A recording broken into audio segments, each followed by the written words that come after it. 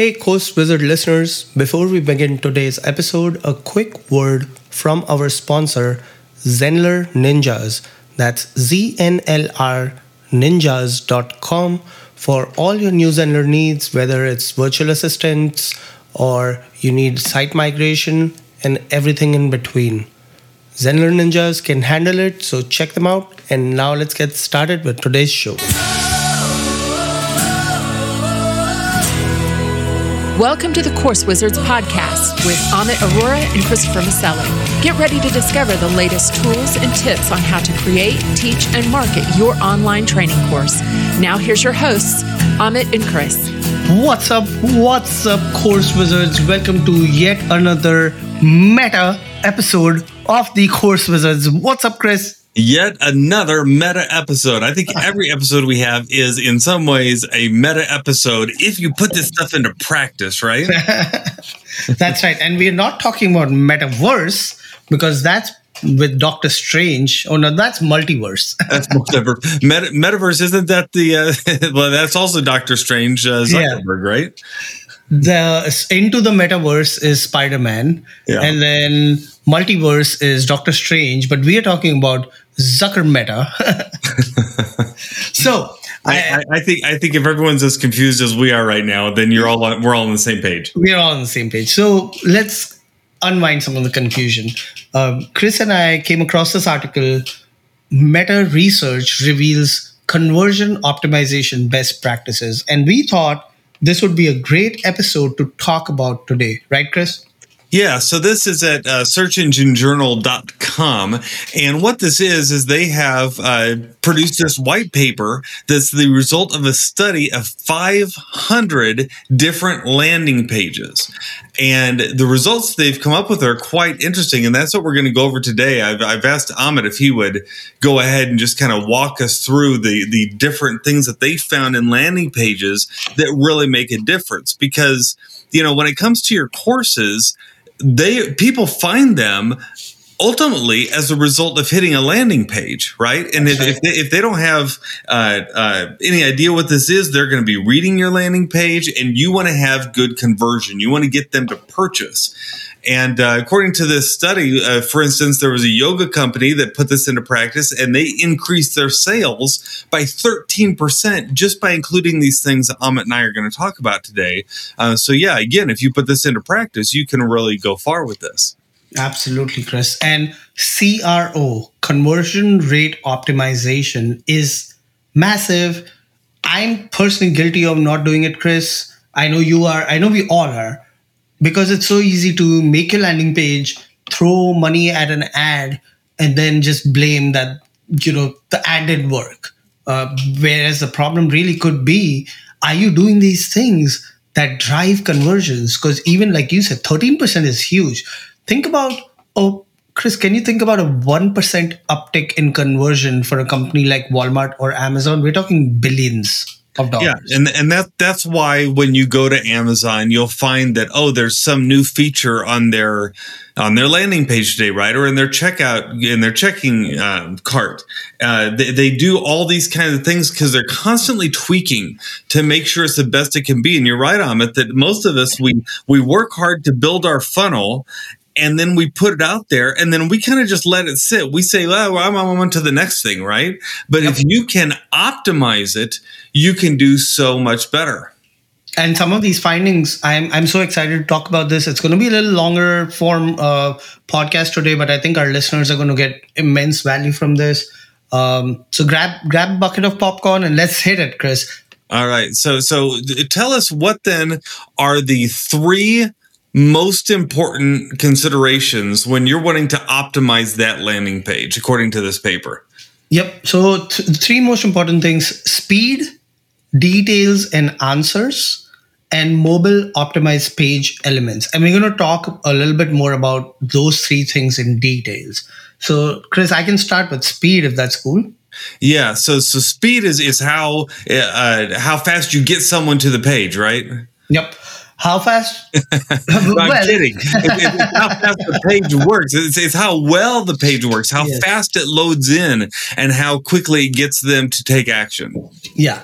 And average load times have gone down as technology has gotten better. This isn't AOL. We're not talking frame after frame after frame of page loading. We're talking like seconds, right? Your page should be loading in 1, 2, max 3 seconds. After that, you're toast. Wow, that's amazing. And I saw that this paper, it says that more than 50% of visitors will abandon a website if it takes more than 3 seconds to load in. Is that insane, Chris? 3 seconds? That is insane. So if it takes more than 3 seconds for your website to come up, for your landing page to come up, you're going to lose half your visitors. Just goes to show you how sad humanity has become. We have no patience. Yeah.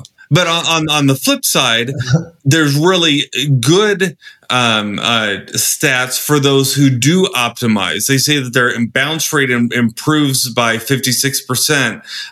They have a lower cost per purchase of like 5%. So really, yeah, this is important to do. So what do we do to speed up our pages, Amit? Well, like you said, get a Ferrari. No, I'm just kidding.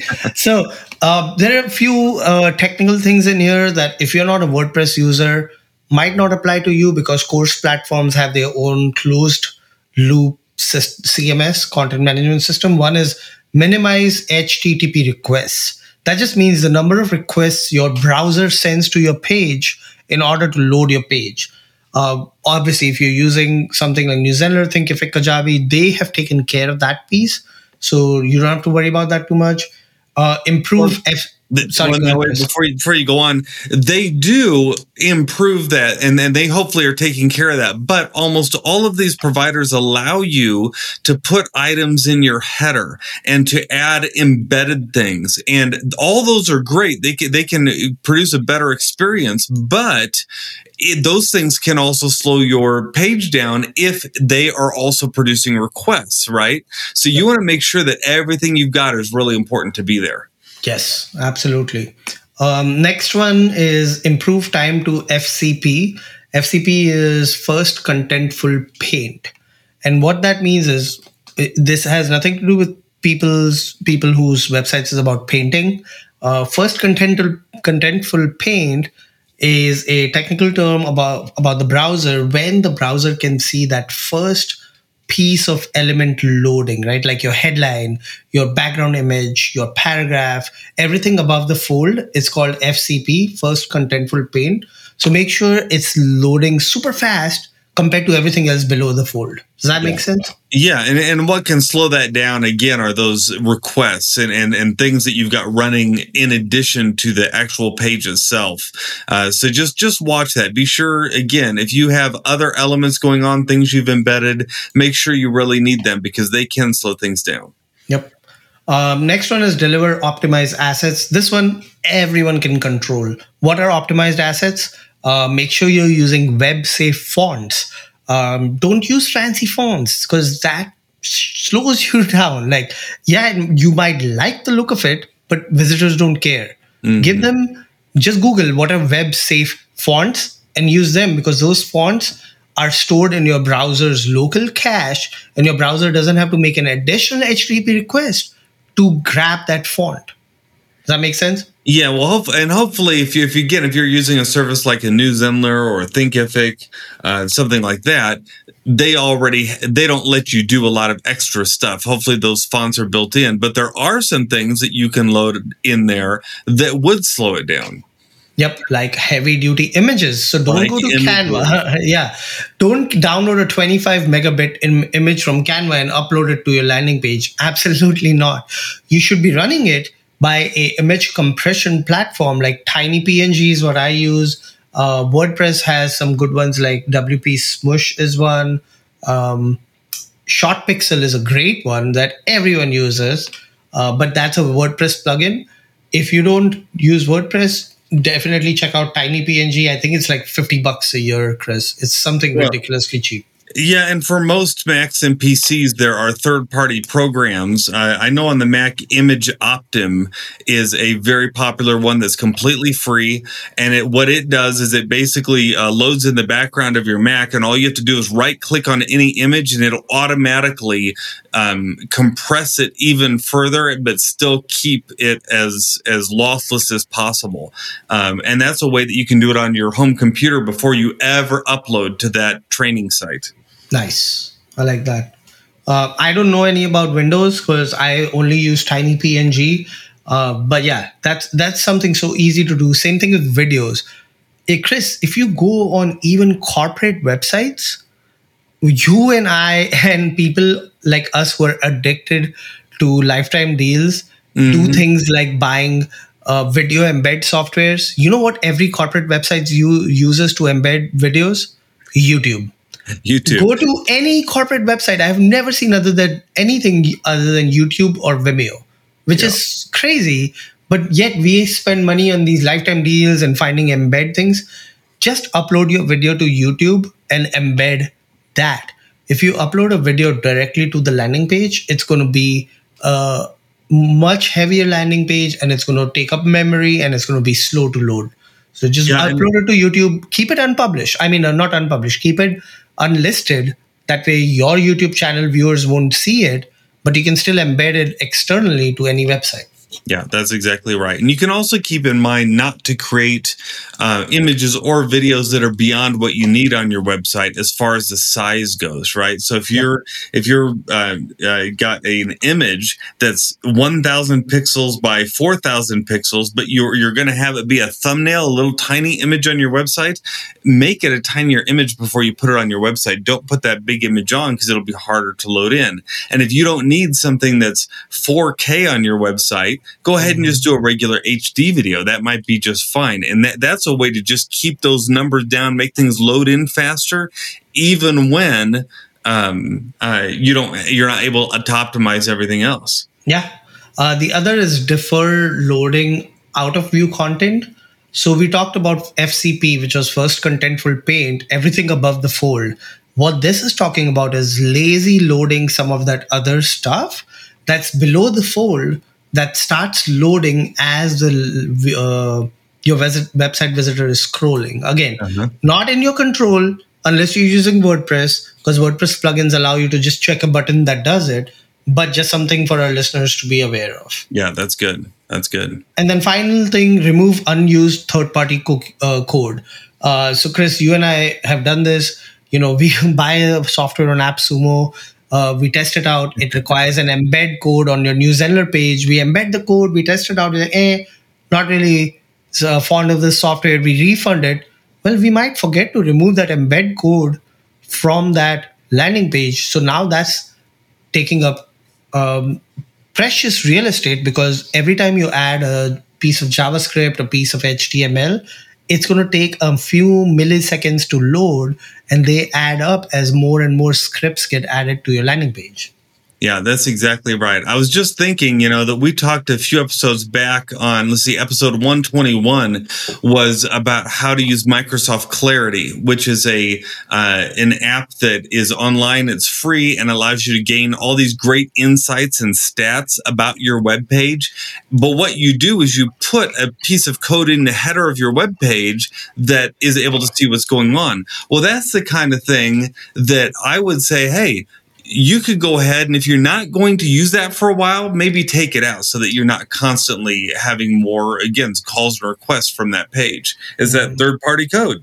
Yep. And Chris, like I mentioned, we'll keep this a little long form because I think there's some really good information. We'll try to breeze through it. We won't get too technical, too deep, but I want our listeners to know that, there's some really good information coming up here. Yeah. So the next thing was details and answers. Yeah. Okay. So we looked at speed. You have to optimize for speed. You also want to optimize for details and answers. Yep. Okay. And so then go ahead. What I have done, and I've done this in the past, Chris, I don't know how much you have run Facebook ads or any type of ads. I have missed out on congruency. Your ad shows an image, some copy, a headline, and call to action. When I click that call to action, maybe the call to action says learn more. When I click on that, I come to a landing page which has a call to action button which says enroll now. Well, I'm going to be confused. There's no congruency between I just click learn more and now I'm being asked to enroll now. So just having that continuity between the ad that the visitor clicked and the destination page is one of the recommendations from Meta. Yeah, that's really good. And I think also it's including a lot of those things that, we've talked about before, like having testimonies and FAQs, answers to questions, and specifics about the product, what it is they're purchasing. You want to have that on there because you don't want to leave them with questions. I mean, if because you might be someone who researches something a lot before purchasing it. I'm someone like that. If I'm looking at buying something, I will go on YouTube and look for videos. I'll look for other reviews of it. I want to know as much as I can about it before I make a purchase. And what you want to do is provide all the answers you can right there on the page so that they don't leave the page, and so that there's no questions left unanswered and they're just ready to buy. Absolutely. So that was the second point. You covered it perfectly. Make sure it doesn't have to be like a mile-long landing page, but you can keep it succinct and still answer every possible question that they might have that you can think of. Yeah. And as you do your research, more questions come up from people, just add it in your FAQ section. The white paper also suggested, and we'll link out to this white paper that was published by Meta that was covered in the Search Engine Journal article, was reconsidering the mobile user experience on a monthly basis, Chris. I personally have not done this.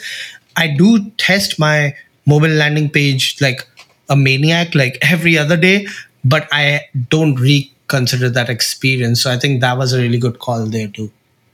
Yeah, that's interesting. It's very easy, even when you're creating websites, to not really think about the whole mobile side when you're creating it, because you're doing so on your desktop. Usually, you got the thing really big on there, and you're working on it, and you'll resize it once in a while and go, "Oh yeah, it works on mobile," without really taking into account that mobile experience has got to be good, because and we have definitely seen it as we look at our stats. Like half the people that come to our websites are on mobile. Half of them. That's amazing. Yep. So that was it for the details and answers. Now, the last header they had was mobile optimized page elements. Let's talk a little bit about what that means, Chris. Yeah. So that basically means that just everything is truly made optimized for mobile, right? So the things like they can find that menu by clicking on the little hamburger button and it's there, right? And it gives them access to all the pages in the website. That the call to action elements span the width of the page so that people can click it easy with their big fingers, right? Mm-hmm. You want to have things like that because those kind of elements, and even making some elements sticky so that they are always on the page, even if they scroll up. They said this, a lot of some retailers have experienced like a 3% lift in sales just by making a product filter sticky. So that's the kind of thing you got to think about that you wouldn't even think about when creating your regular page. You've got to think, what do people want when they come to my mobile site versus my regular site? Yep. For that sticky call to action elements, again, Newsendler doesn't provide this, but I have used custom CSS. I've hired developers who use custom CSS to do it, but you can also use third-party tools that embed, like I use ConvertBox, which puts like a sticky header on top, a sticky header at the bottom of the page. Mm-hmm. So I was really happy to see this because I'm using it. And that retailer they're talking about is Bombas, the sock company, which was on Shark Tank. They put a sticky filter on top so people can easily filter sock sizes, patterns, colors, etc. 3% lift for them is millions of dollars because their volume is just crazy. Wow, that's amazing. Yeah. Well, I'll tell you, I think this is just eye-opening, and I hope everyone who's listening to this takes a moment to go read this article, because the article is really, really good. Amit, I appreciate you sharing this with us, and it links to the actual white paper, which is, drumroll, 33 pages long. I mean, it's 33 pages of gold right there. It's 30, and it's completely free. So if you're really thinking, man, I need to work on my landing page, make sure it is all that, this is the place to start. Go ahead and download this white paper. Take into these things into consideration that we've talked about. And I think you're going to find yourself having a lot more success.